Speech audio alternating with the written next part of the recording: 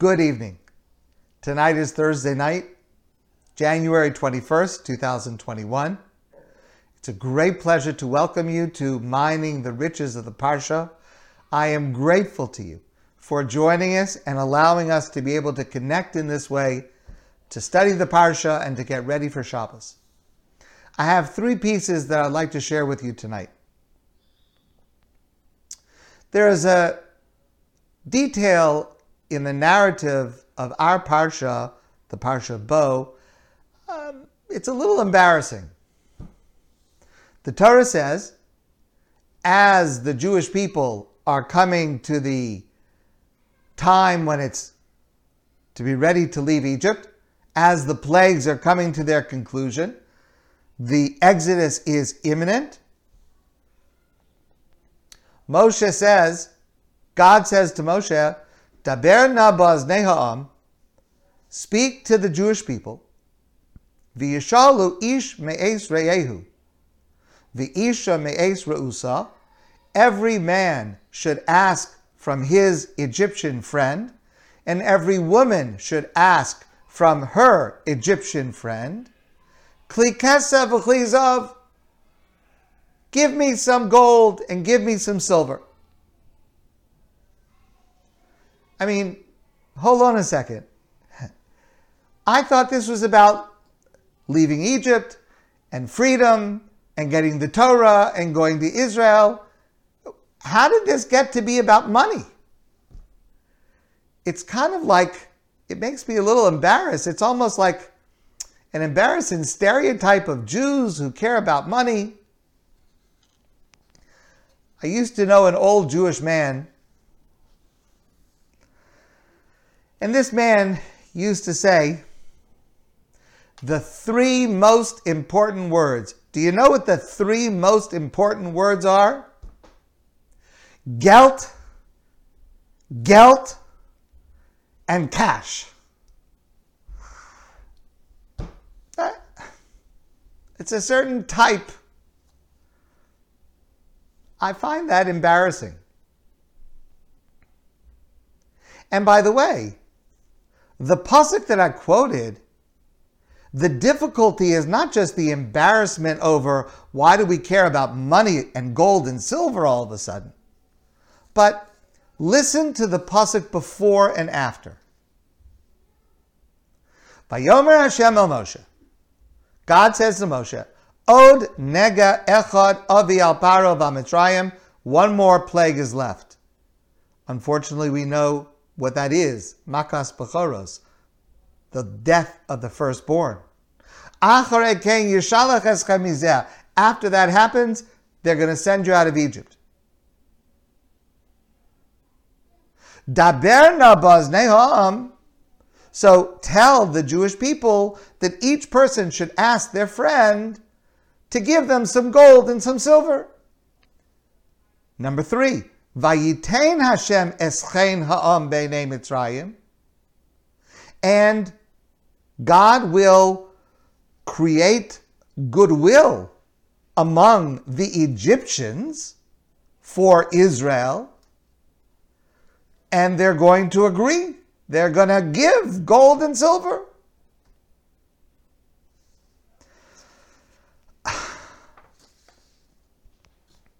First of all, since when did any Jew in Egypt have re'ehu, a friend? What do you mean? The men ask your friends and the women ask your friends. What friends? What do you mean friends? They're slaves. They were mistreated. They were persecuted. They were beaten. They were killed. What friends did they have? And especially after the 10th plague, after what's going to happen, it's so horrible, it's even, just to think about it in human terms, it's hard to even put into words. The firstborn, Nebuch, God forbid, the firstborn child of every single family is going to Nebuch to pass away. It's at that moment, the Egyptians are going to be so happy with the Jews, they're going to give them gold and silver. Besides that, they didn't need it. What were they going to do with this gold and silver? Once they got to the desert, they had the man, so they had no need to buy food. because the manna, was food that was provided to them every day for free. They had sukkos, the dwelling places, the temporary huts that they had to live in. They didn't have to rent an apartment or buy a house. The Torah tells us later on, Simloscha lo bolscha mi'alecha. Their clothing did not wear out. It's like if you wear sweatshirts and sweatpants every day. You don't wear out your clothes. They didn't have to buy new clothes for the whole 40 years. Nothing wore out. And by the way, it's not like there was a Walmart on the way in the desert. Where were they going to spend this money to begin with? What's the point? What's the point of having money if there are no stores to buy anything and there's nothing that you need? Not only that, it got them into trouble. It got them into a lot of trouble.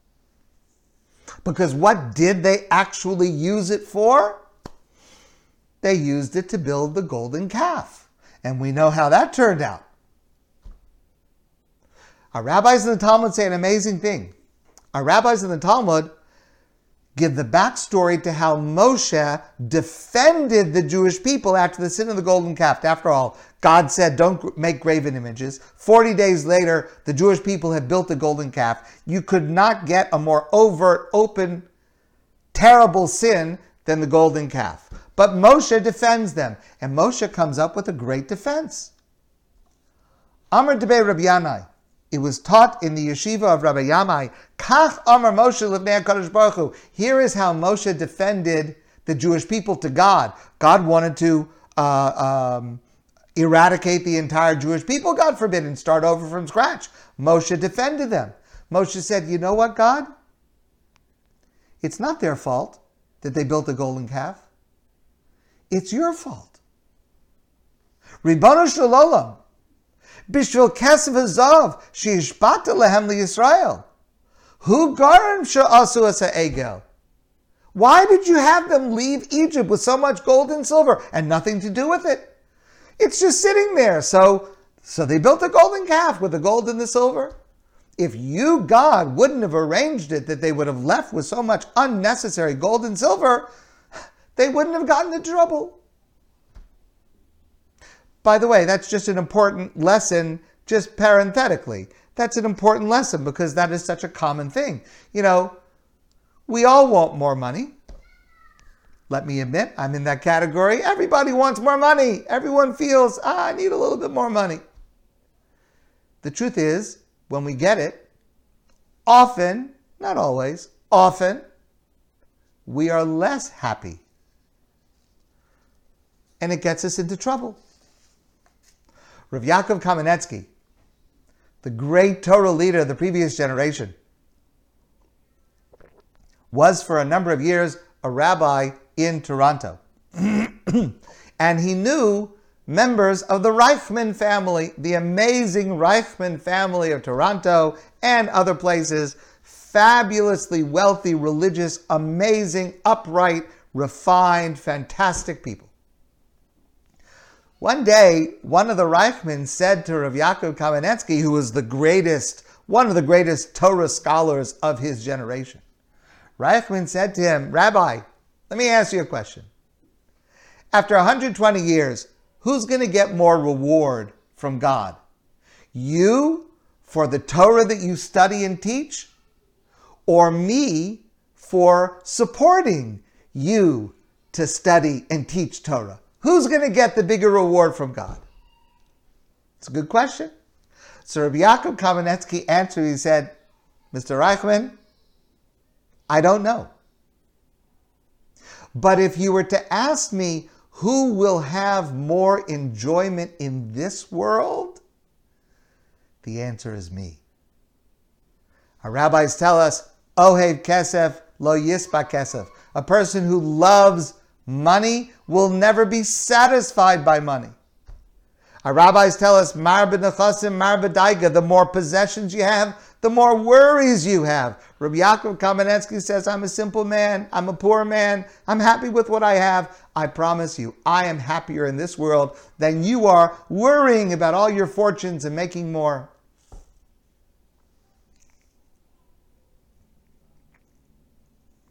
So they didn't need this money, and it got them into trouble. And just by the way, coming back to our narrative, don't think that this was just some minor detail, just some afterthought of the narrative. Oh, by the way, Moshe says, why don't you just try to get some gold and silver on the way out? The first time God speaks to Moshe at the burning bush, we discussed this a couple of weeks ago. The first time God describes this plan to Moshe of how he is going to lead the Jewish people out of Egypt, God says to Moshe as follows, "V'nasati eschein ha'am hazeh be'eni Mitzrayim." I am going to cause that just before you leave Egypt, that the people of Egypt will have goodwill towards you. V'hayu ki seilchun lo seilchu rekam. When you leave Egypt, you're not going poor. V'shala, you're going to ask for gold and silver, and they're going to give it to you. V'nitzaltem es Mitzrayim. What do those words mean? The normal translation, V'nitzaltem es Mitzrayim, you will take the spoils of Egypt. So it's central to the whole narrative. Why?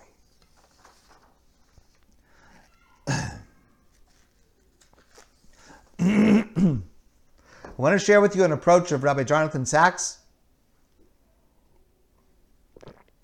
It's based on two passages in the Torah.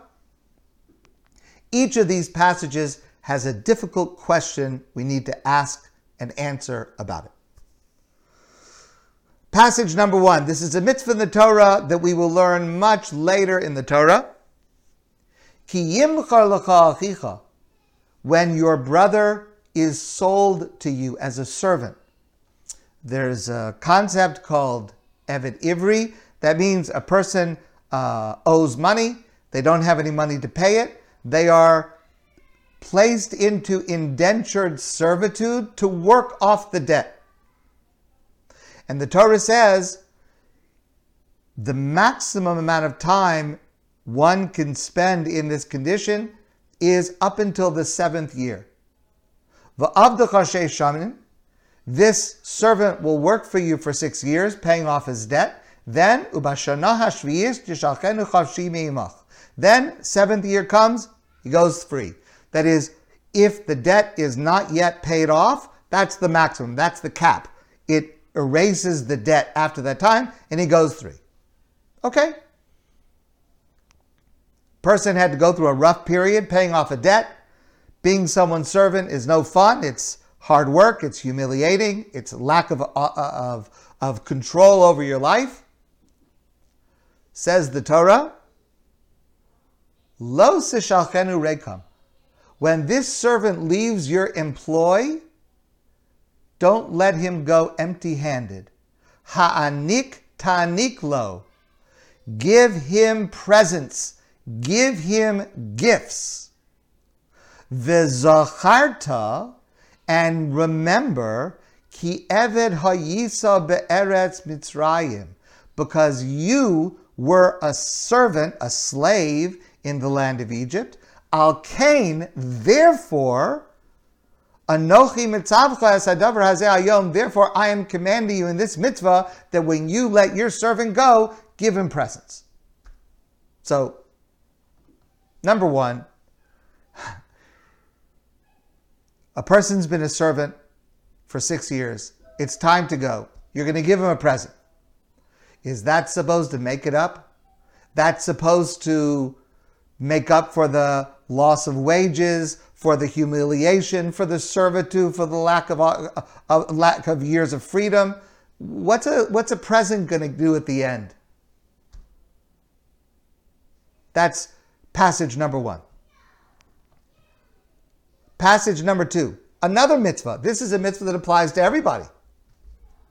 Lo sisaev mitzri. Do not hate the Egyptian. We are not allowed to hate Egyptians.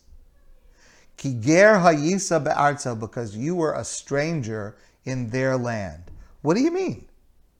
That's the reason not to hate them? That sounds like the reason to hate them. We were strangers in their land because we were slaves. We were persecuted. We were beaten. That's a reason that we should hate them. What does the Torah mean in saying, don't hate the Egyptian? So this answer is a fundamental truth in life.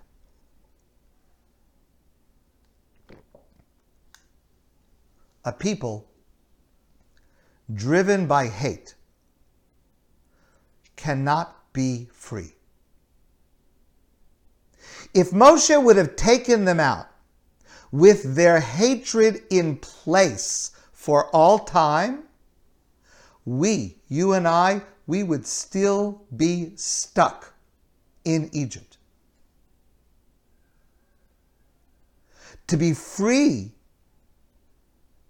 you have to let go of hate. There is no other way. The Talmud says, when the kettle boils, it spills hot water over its own sides. Hatred causes more harm to the hater than it does to the hated. We don't let go of the memory. We remember every day the persecution in Egypt, the exodus from Egypt. We remember it every day, and Pesach, and so many times we remember. We're going to talk about this a little bit later on. Don't let go of the memory. But the purpose of the memory has got to be for our future. The purpose of our memory of what happened to us has got to be lo sonu es hager. Do not mistreat someone else. Ki gerim heyisem be'eretz Mitzrayim, because you were mistreated in Egypt. The memory of the difficulty we had in Egypt, we should never forget it, but it has got to become something that allows us to move forward. Let's make sure we don't ever do that to someone else, what they did to us. Says Rabbi Sachs, memory is a moral tutorial. That's what you do with a painful memory. You use it as a moral tutorial. You use it for the future, not for hate. When the servant goes free, the master gives gifts. It doesn't compensate for everything that the servant lost during his years of servitude, but it means that the parting is with goodwill. And it is much harder to hate someone who has just given you a present. It gives freedom. Freedom to the servant to build a new life, not to spend the rest of it enslaved in anger over what happened. Rabbi Shlomo Carlebach was once asked, he so epitomized joy and love. Someone once said to him, "Do you hate Hitler?" Shlomo said, "If I had two souls, I would devote one to hating Hitler. But since I have only one, I don't want to waste it hating." In the first conversation that God has with Moshe, God says to Moshe, you will go free. But no, you will go truly free. Free not only from servitude, but free from hatred, free from bitterness, free from being stuck in the past. You will ask for wealth, which is going to be so improbable at the moment of the greatest enmity. There should be, by all rights, such hatred at that moment. But you're going to ask, and they're going to give it to you, the gold and silver? V'nitzaltem es Mitzrayim. I translated before, you will take the spoils of Egypt, but that's not the literal translation. V'nitzaltem literally comes from the same root word hatzalah, to save, to rescue. You will rescue Egypt from being the object of your hatred. Because of that improbable act of goodwill just before you left, you will be freed from hatred. The same thing is true in our own lives. Something bad happens, someone hurts us, we remember it. Could be a relative, could be a business partner, could be someone that we thought of as a friend. We remember it. But if we allow ourselves to remain in hatred, we will remain stuck. We will remain enslaved. And that is what God is giving us by arranging for us to ask the Egyptians for their wealth. We didn't need it in order to be wealthy. We needed it in order to be free. To be free, you must let go of hate.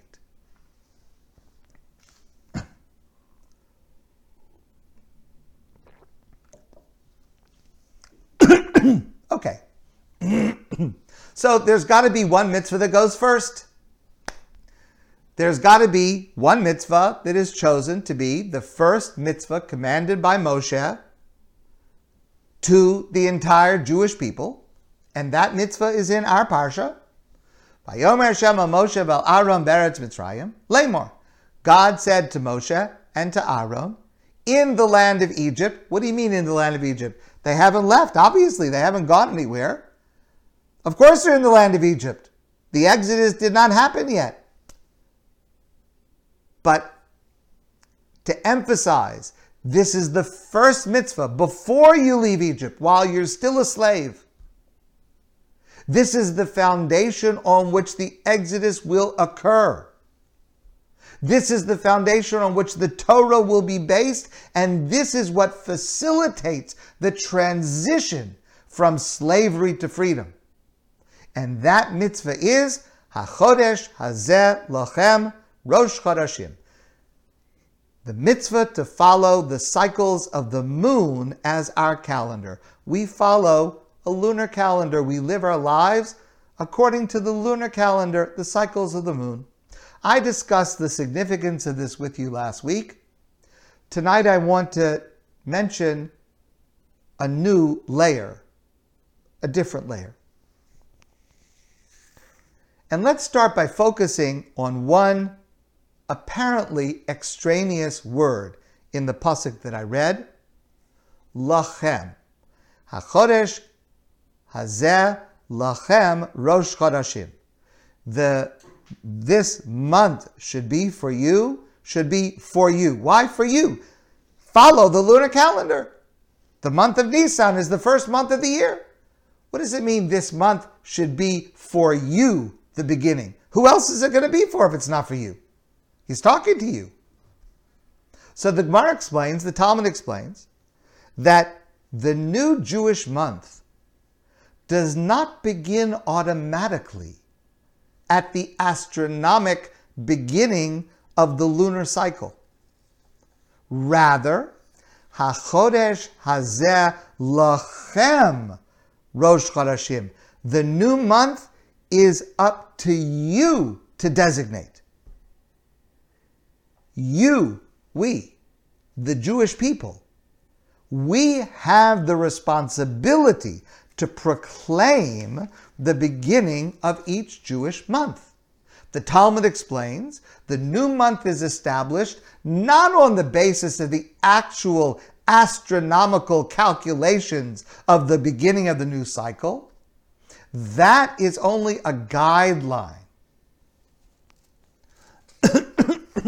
The Talmud explains that the Sanhedrin, the great court in Jerusalem, is not constrained by the position of the moon in establishing which day is Rosh Chodesh, the beginning of the month, which will then determine which day is Pesach, which day is Shavuos, etc., in every month. The rabbis of the Sanhedrin actually have a certain amount of latitude to set the date as they wish, as they feel is best. The new month is established, says God, when you, the Jewish people, say it's established. And the Mishnah describes the procedure. Witnesses would come to the court, to the Sanhedrin. They would testify that they saw the new moon in the sky the night before. This is where it was. This is what it looked like. The judges would cross-examine the witnesses. They would confer. They would discuss. And then they would come to a decision. And then, as the Mishnah says, Rosh Bezdin Omar, the head of the court, the chief justice of the Sanhedrin, would stand up and would say, Mekudesh, it is sanctified. V'chol ha'am onin acharav, and all of the people that were in the courthouse would answer and say, Mekudesh, Mekudesh. Sanctified, sanctified. That's what makes it Rosh Chodesh. Not what the moon is doing. What the Sanhedrin says, what the rabbis say. In other words,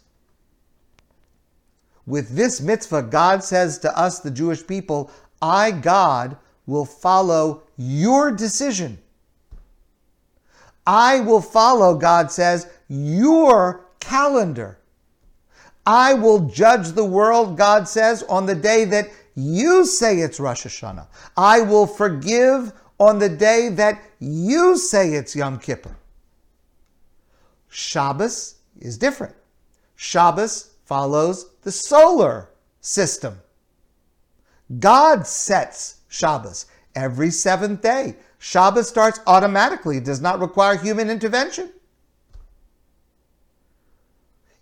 In the prayer that we say on Shabbos, in the Amidah and in the Kiddush, we have a bracha at the end of the middle section. And we say, Baruch Atah Hashem, blessed are you God, Mekadesh HaShabbos. God, you sanctified Shabbos. We've got nothing to do with it. It's the movement of the sun 7 times, every 7 times. It's Shabbos. Comes Friday night, it gets dark, it's Shabbos. That's God. Yom Tov is different. Based on Rosh Chodesh, right? Because Yom Tov follows the lunar cycle. We set the date. God follows our lead. The bracha that we say in our prayer and in our Kiddush is different. Baruch Atah Hashem, blessed be God, Mekadesh Yisrael v'hazmanim. Mekadesh Yisrael. In other words, God sanctifies Israel.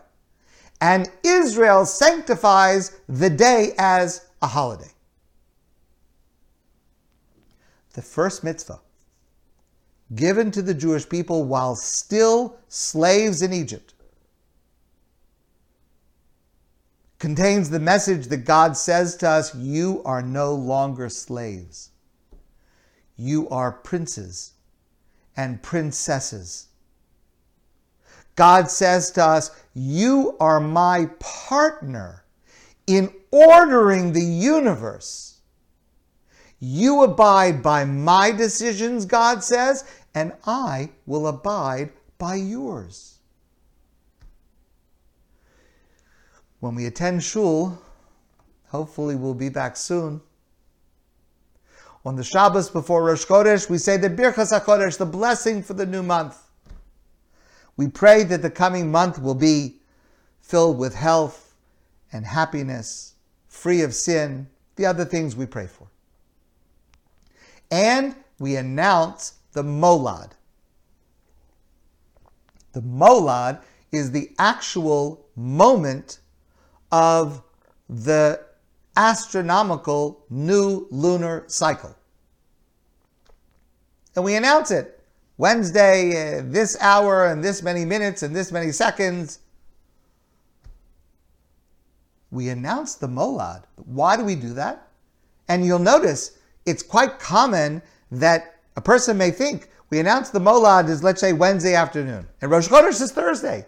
So shouldn't the Molad, whatever it means, shouldn't it be the same day as Rosh Chodesh? And what's the point of announcing it if it's not the same day as what Rosh Chodesh is? What's the point? The point is we announce the Molad in order to demonstrate we are not required to follow the astronomical calculation. It's a guideline.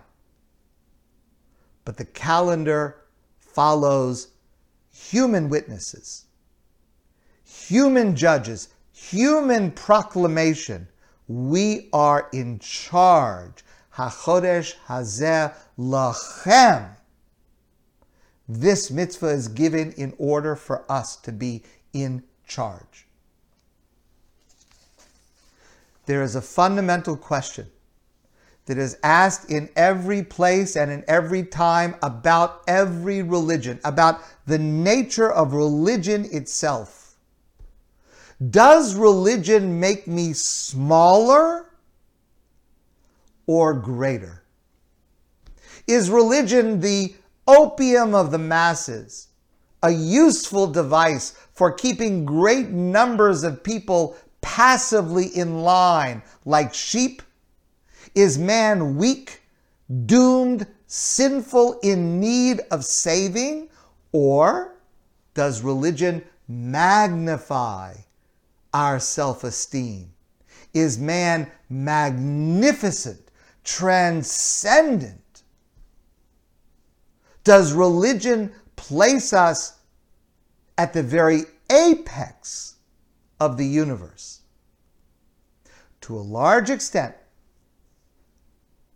expressed in many different issues, Judaism differs from the other major religions of the world in advocating the latter, the greatness of man. And the source of that teaching is Rosh Chodesh, the Jewish calendar. Its mechanism places man at the very top of creation, reflected in the words of Tehillim Psalms. Ani Amarti, God says, Elokim atem. God says, you are like princes and princesses, only I, God, am higher than you. Years ago, I heard this story.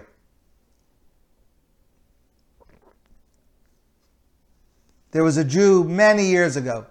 His name was Isaac. Isaac, the son of Yechezkel. He lived in Krakow, and he had a dream. He had a dream that he should go to Prague, and there's a bridge in Prague. And underneath the bridge, there is a treasure that is buried, and he should go to Prague and dig up that treasure.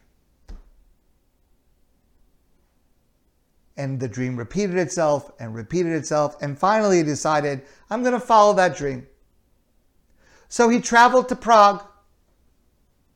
But when he got to Prague and he found the bridge of his dream, the bridge was guarded by soldiers, and he dared not dig for the treasure his dream had promised him.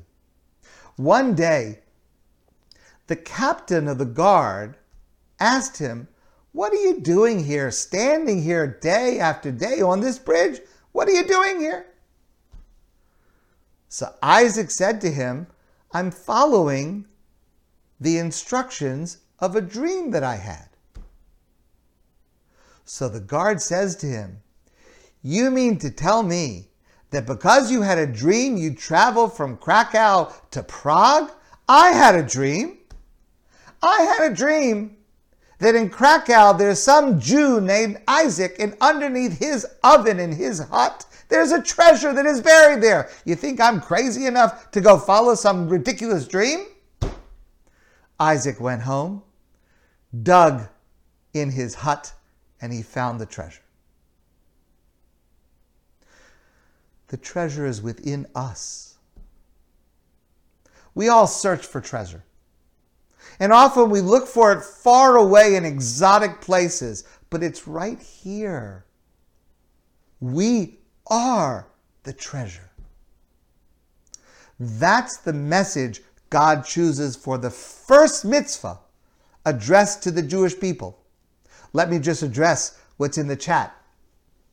It's not the first mitzvah listed in the Torah. It's the first mitzvah where it is addressed to the entire Jewish people while they were still slaves in Egypt. And that message remains today at the heart of what it means to be a Jew. Let me share one last piece. This is a broader view of this section of the Torah. How are we to understand why it is that the narrative of Yetzias Mitzrayim, the Exodus from Egypt, is so pervasive in our Judaism? Every day, every single Jew deals with it more than any other event, including creation, including Sinai.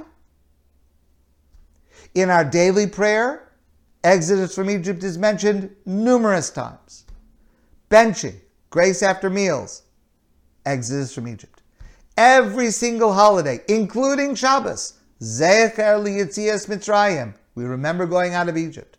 Many of the mitzvahs, the mitzvah of mezuzah, the mitzvah of tefillin, the mitzvah of pidyon haben, redemption of the firstborn, and on and on and on and on. One could almost call Judaism the religion of Exodus. So here's an approach, and I ask you to consider this approach, and if you find it meaningful, to try to integrate it into your life. There is a central question every one of us asks about God. This question has existed since creation. Woody Allen put it this way. He once said he wished he could be more clear in his belief in God. If only God would give me some clear sign, like making a large deposit in my bank account. Is God aware of us? Is he involved in our lives? Does he really see me, care about me, react to me?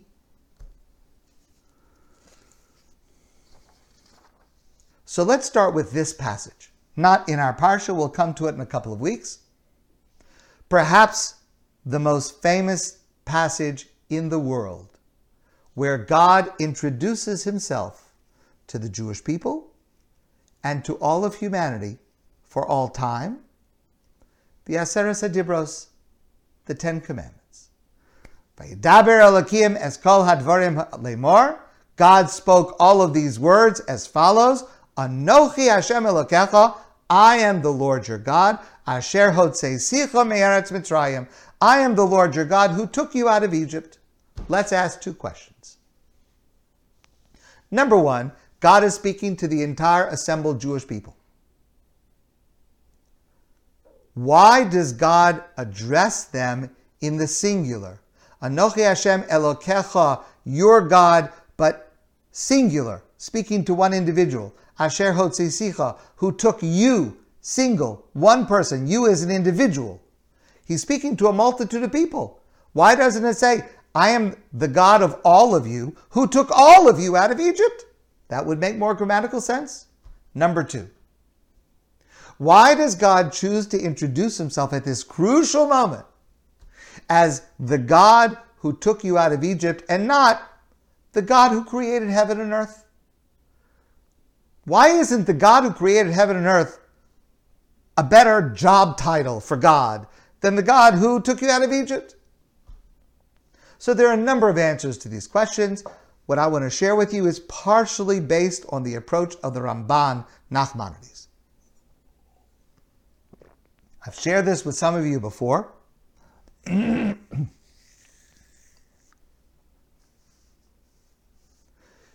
Let's say you want to make something. You want to create something. There are two types of creation. For example, I can create a chair. I can make a chair. When I finish the chair, I have no further connection to that chair. It exists without me. I may have no plan for what will happen to it. It doesn't need me or my involvement. It exists independently as soon as I finish making it. That's one kind of creation. Or I can create a facial expression, a smile. Now, this kind of creation requires my ongoing will, my ongoing act of creating it, because my smile remains only as long as I will to continue smiling. When I stop willing to smile, the creation is gone. Bereshis bara Elokim. Let's go back to the beginning. In the beginning, God created heaven and earth. When God created heaven and earth, what kind of creation did God create? Did God create heaven and earth like a chair? Meaning God created it, set it in motion, and now it just runs by itself. Or, when God created heaven and earth, did God create it like a smile, where it requires God's ongoing involvement and will in order for it to stay in existence? And that question is unanswered until the Exodus from Egypt. Listen to how the Torah, 40 years later, after the Exodus, describes this event in the book of Dvarim, Deuteronomy. The Torah says in Parshas Veschanan, Ki sha'alna liyamim rishonim asher hayu levanecha. I ask you, please, ask about the days of old. Ask about what happened 40 years ago in the Exodus from Egypt. Because remember, 40 years later, it's a new generation. Ask your parents, ask your grandparents, what was it like? Did it ever happen? Haniya kadavar hazeh agadol hazeh, o hanishma kamo. Did it ever happen that an entire people heard God speak from the mountain of Sinai? Did that ever happen in the world? Oh, or hanisa lakim lavo lakachas lagoy mikerev goy. Did it ever happen that God descended into history and extracted one people from another people? Yetzias Mitzrayim, the Exodus from Egypt, is where God openly and publicly descends into and redirects history, where God discerns and distinguishes between one person and another. This is the answer to the question of creation. As we say in our daily prayers, God is Hamachadesh B'tuvo B'chol Yom Tamid Maaseh Bereshis. God is one who renews in His goodness the act of creation at every moment on an ongoing basis. Creation is an ongoing process of God, where God remains involved and aware and responsive. History is a reflection somehow of God's plan, never coincidence. And that's why God introduces Himself to us, Anochi Hashem Elokecha Asher Hotzeisicha Meretz Mitzrayim, because that tells us what it means to call God a creator. It means a creator who remains involved, who has a personal connection. And notice, by the way, on Shabbos, when we say the Kiddush on Friday night, Shabbos, which celebrates creation of heaven and earth, and we say the words, Zecher L'Maaseh Bereshis, a remembrance of the creation of the world, we also say the phrase, Zecher L'Yetzias Mitzrayim, a remembrance of the Exodus, because it is only once we come to the Exodus that we understand fully what we mean by saying God created heaven and earth. That's the completion of the definition. And that's why it's written in the singular. Says the Ramban, Lahazir, this comes to warn us, Ki kol yoched ye'onesh al ha-mitzvos, that every individual will be held accountable for fulfilling God's commandments. Ki im kol echad yidaber, u'lechol echad yitzaver. God speaks directly to every one of us as individuals. God has a direct, ongoing, unique, personal relationship with every one of us. God hears and responds and speaks to every one of us. And this explains a curious fact. What's the name of the holiday that comes from the narrative of our Parsha? We call it Pesach. Pesach. If I was writing it, I would have thought of a different name. Chag HaYetziah, the holiday of Exodus. Chag HaCherus, the holiday of freedom, maybe. Why is the holiday called Pesach? What does that mean, Pesach? Well, it's based on two psukim in our Parsha. The Torah says as follows. Before the Jews left, God had told Moshe to command them a very curious thing. V'haya hadam lachem laos al habatim. God told Moshe to command the Jewish people that they were to take the blood from the animal that they had slaughtered for the Karban Pesach and to place the blood on the doorpost of their home. Why put blood on the doorpost to their home? V'haya hadam lachem laos al habatim asher atem sham. The blood will be a sign on the houses where you are located.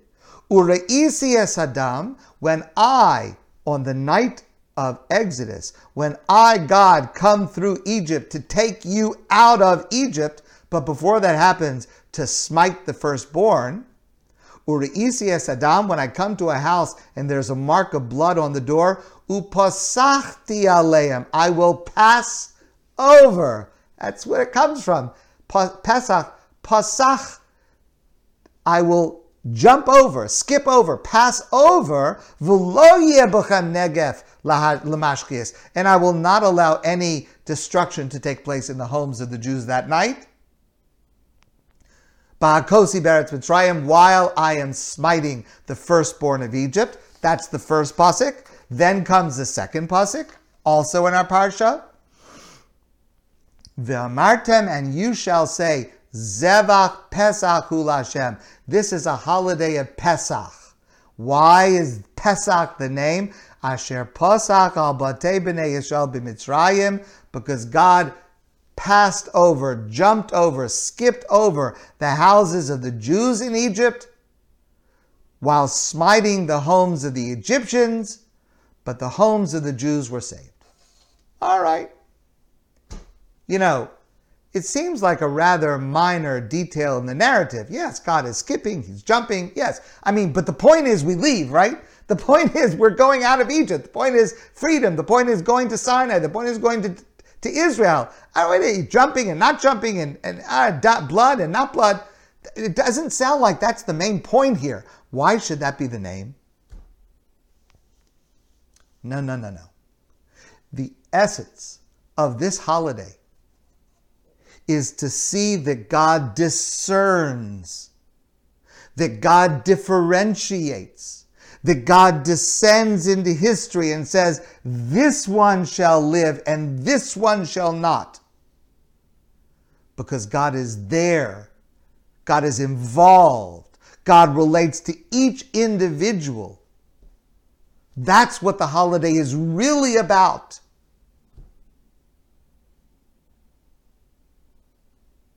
You see this significance in another apparently minor detail of the narrative, the 10th plague. Again, so terrible, so horrible to consider, the death of the firstborn.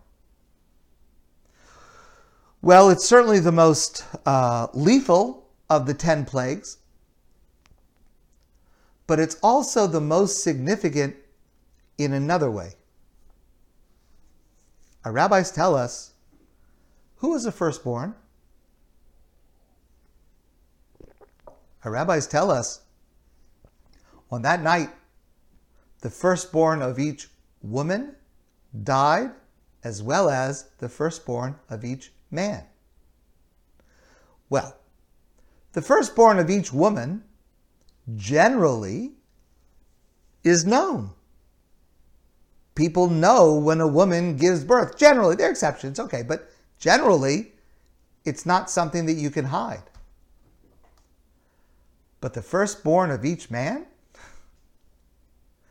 The Talmud says there were many surprises that night in who woke up the next morning and who did not. But that's something that only God could have known. The most private secrets. Judaism is the religion of Exodus because Exodus provides us with our most basic understanding of God. Every prayer, every mitzvah, every day, we recall the Exodus to reinforce that message of our personal connection with God who is involved in my life. Many years ago, I had the privilege, it's probably almost 35 years ago, had the privilege, we were living in New Orleans, Louisiana, and the great Eli Wiesel came to visit and he spoke. I had the privilege to hear him in person. Thank God I had the privilege to hear him other times as well, but he spoke in New Orleans and he told the following story. He said there were two diners in a restaurant, each one sitting at their own table by themselves. One of the diners says to the waiter, "Would you please turn on the air conditioning? It's too hot in here." 5 minutes later, the same diner calls the waiter over and says, "Now I'm too cold. Could you please turn it off?" The other diner is watching this. Every 5 minutes, this first guy, "It's too hot. Turn the air conditioning on. No, now it's too cold. Turn it off." Every 5 minutes.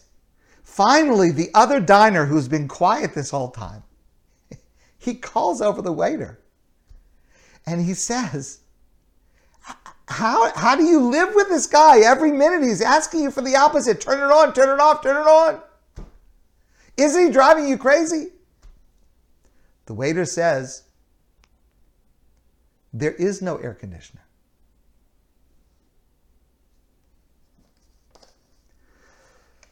There is an air conditioner. We may not always be comfortable with the temperature. And we may not always perceive the controls working the way we think they should work. But there is an air conditioner and it is working. And that's the lesson. The lesson of Pesach. And the reason that Judaism is the religion of the Exodus. My friends, I want to wish you a great night and a fantastic Shabbos. And I look forward to seeing all of you soon in person.